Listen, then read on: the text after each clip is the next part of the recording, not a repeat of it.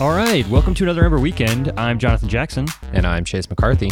And we are here to talk about Ember newsy things and stuff. How you doing, Chase? Doing good.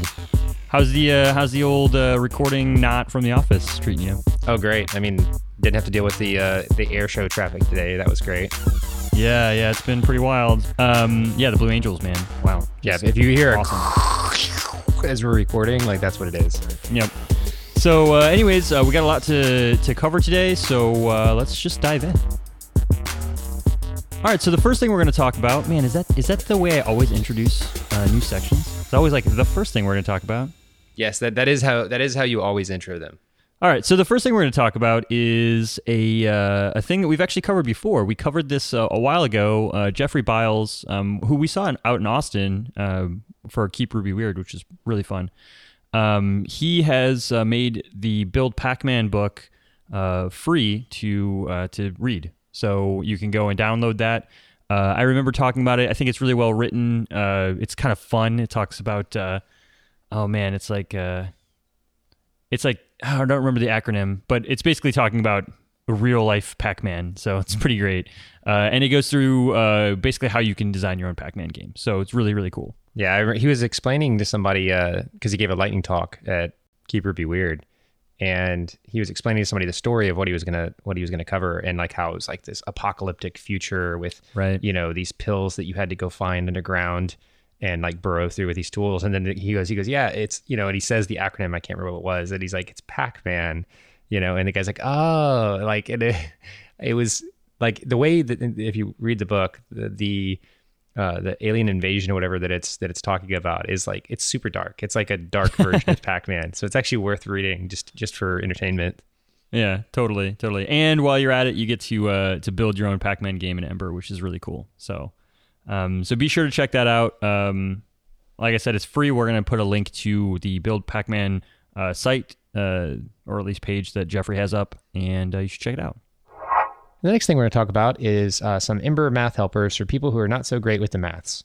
This is a add-on by Robert Wagner. You might be asking, like, why would I want to do math in my Ember templates? And I actually have run into this case where I needed them specifically for things like charts and like, what is it, Ember sparkles and things like that, where you define these kind of like little functions in line to say whenever value comes in, this is how you get the actual value you're going to render.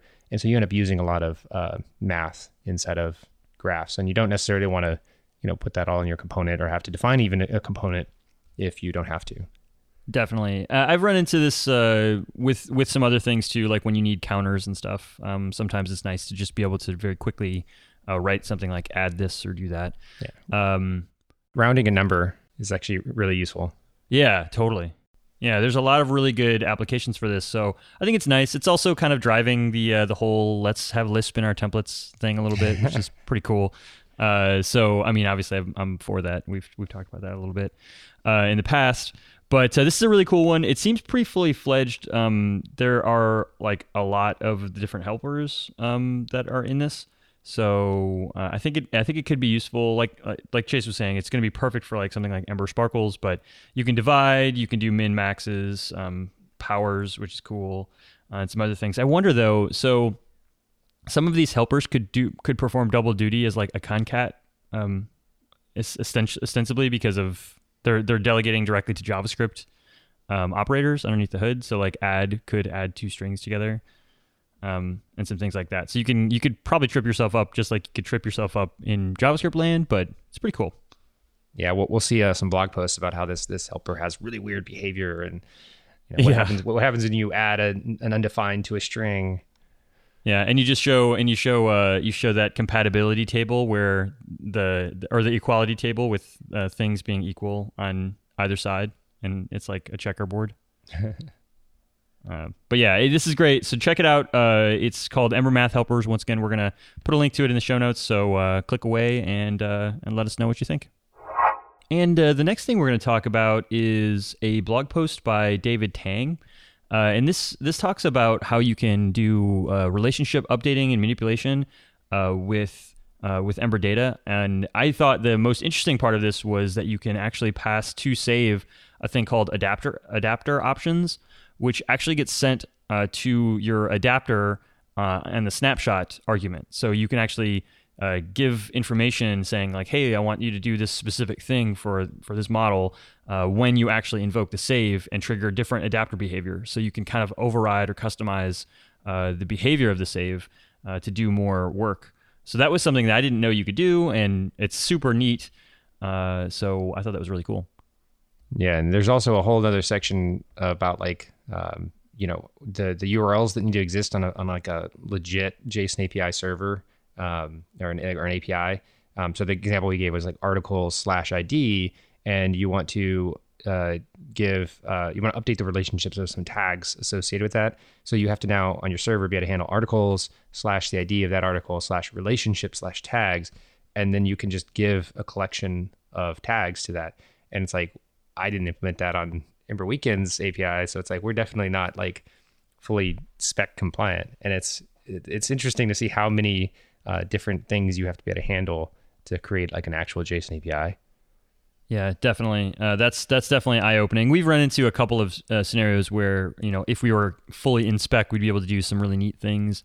So figuring out that JSON API spec and really investigating is, I think, really valuable thing to do, especially in the Ember space, because the default adapter being JSON API. Speaking of that, David Tang also has a book called Ember Data in the Wild, which I haven't read yet, so we'll hopefully do a little spot on this in the future once I've had a chance to look it over.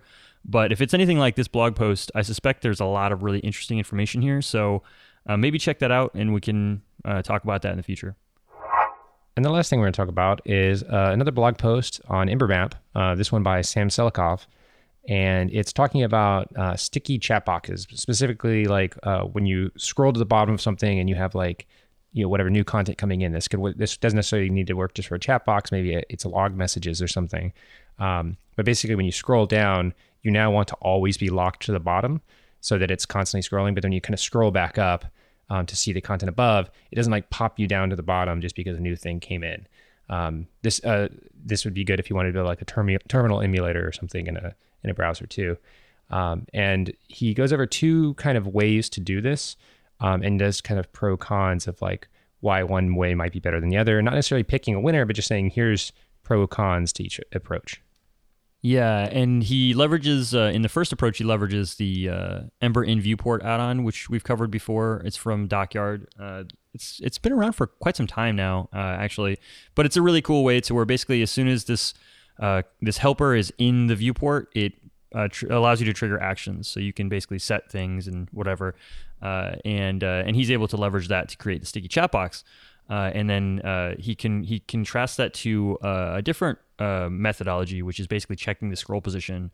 But in the blog post, Sam mentions that Luke Melia brought up that these checking of the scroll position can be very costly. So it's a really interesting. I really liked the thoroughness of showing both pathways and why you might choose one over the other. And I liked as soon as I saw the first one, I was like, oh, this is much cleaner, but it's probably going to have some performance implications. I was thinking the exact inverse. I thought that the in viewport thing would be more costly, but it turns out it's considerably less costly. Yeah, and then the downside that he brings up is that doing the in viewport way works fine until you need to actually have some indication that you are scrolled to the bottom. You won't get that until you actually insert a new message for reasons that are kind of weird. You have to read the blog post to figure it out. Yeah, but like most of these blog posts from EmberMap, it's really good. It's very well written, and I like some of the examples he gives of it are really clear, like little GIFs that basically just show you kind of like what is the expected behavior and what's going on. One of them is actually a Twitch screenshot from an Overwatch stream. So there's some Overwatch stuff. Someone's playing McCree, which well done. It's no Hanzo or anything, whatever, but. Seriously, I know that Hanzo's the worst character in the game. Anyways, it's a really great blog post, so check it out. And we'll make sure to link to it. Thanks for listening to Ember Weekend. Thanks for sticking with us through the end. Yeah, if you want to follow along, you can follow us at Ember Weekend, all one word, on Twitter, or on our RSS feed at emberweekend.com/feed.xml. So we always say like, thanks for sticking with us to the end, as if it like got like really hard in the end. And yeah. Just like, well, they wanted to leave, but they stuck Yeah. with it. But they're like, no, man, we gotta Yeah. stick through the end. This is not really that interesting, but I'm going to do it so I can check off the box. I get to mark it as listened to. in Yeah, my podcast reader. reader won't show it as listened to if I don't Yeah. if I don't actually wait till the end. I think, I really appreciate it. Anyways, I'm Jonathan Jackson, And I'm Chase McCarthy. and we will see you next week for episode 81.